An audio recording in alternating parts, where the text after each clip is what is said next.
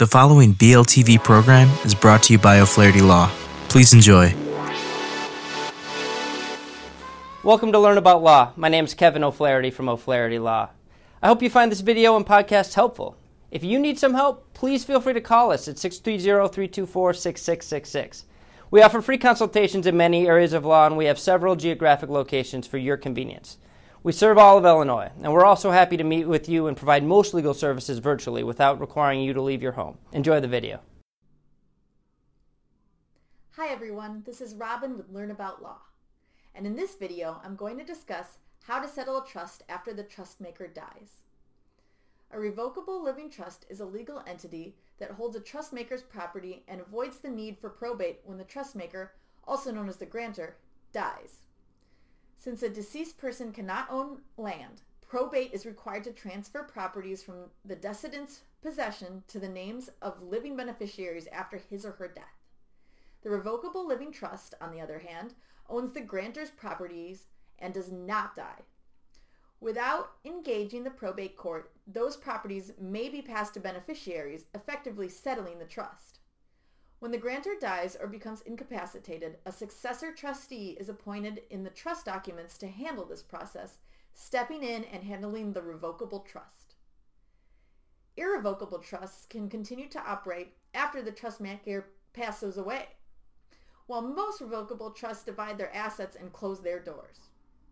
If real estate or other properties must be sold, this could take up to 18 months, but it could take much longer. The length of time it takes to settle a revocable living trust is determined by a variety of factors. Where is the residence of the successor trustee? With modern technology, the location of the successor trustee in relation to the living trust shouldn't be a big deal, but it can be, particularly when an attorney is assisting with the trust settlement and the attorney is local. Successor trustees who live close to their lawyers can drop by their office at any time with questions. When the successor trustee lives out of town or in another state, quick meetings like this are impossible. The nearest successor trustee is to the attorney and the trust operations base.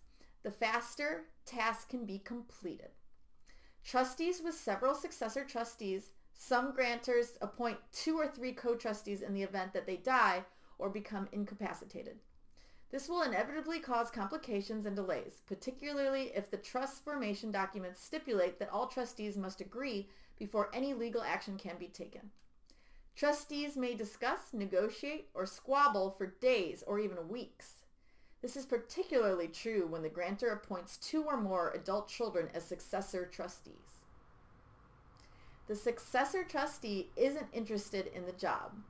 Grantors should always consult with their prospective successor trustees to ensure that they are able to take on the role, but this does not always happen. And if it does, it won't stop anyone from agreeing in year 1 while the trust documents are being drawn up, just to change their mind 25 years later. Successor trustees may sign letters of renunciation at any time before or after taking over if they find the job is too much for them. Now that they're 65 and retired, responsibilities and time demands that didn't bother them as much when they were 40 may seem more stressful. Although some trusts appoint successors to their successors, the process of transferring authority can take some time. If no other replacement trustees are named and the first resigns, a beneficiary can be chosen, but this may lead to controversy and the need for court intervention. When there's a dispute or a court case, time starts to slow down. What is the number of beneficiaries? When there are many beneficiaries, trust administration takes longer. The distance between them and the counsel, successor trustee, or both is also important. This is actually a function of the time it takes for each of them to submit and receive documents. Thanks for watching. To learn more, check out our article link below. Be sure to leave any questions you have in the comments and subscribe for more legal content daily. Hello again, this is Kevin O'Flaherty from O'Flaherty Law. I hope you enjoyed the video and podcast. If you did, we'd love it if you'd subscribe to our channel. If you need legal help in this or any other area of law, please do not hesitate to reach out and schedule a consultation. Most consultations are free and all can be conducted remotely if you'd like. Please email us, book online, or call us at 630-324-6666. We have many locations for your convenience and we serve all of Illinois. So thanks again for watching.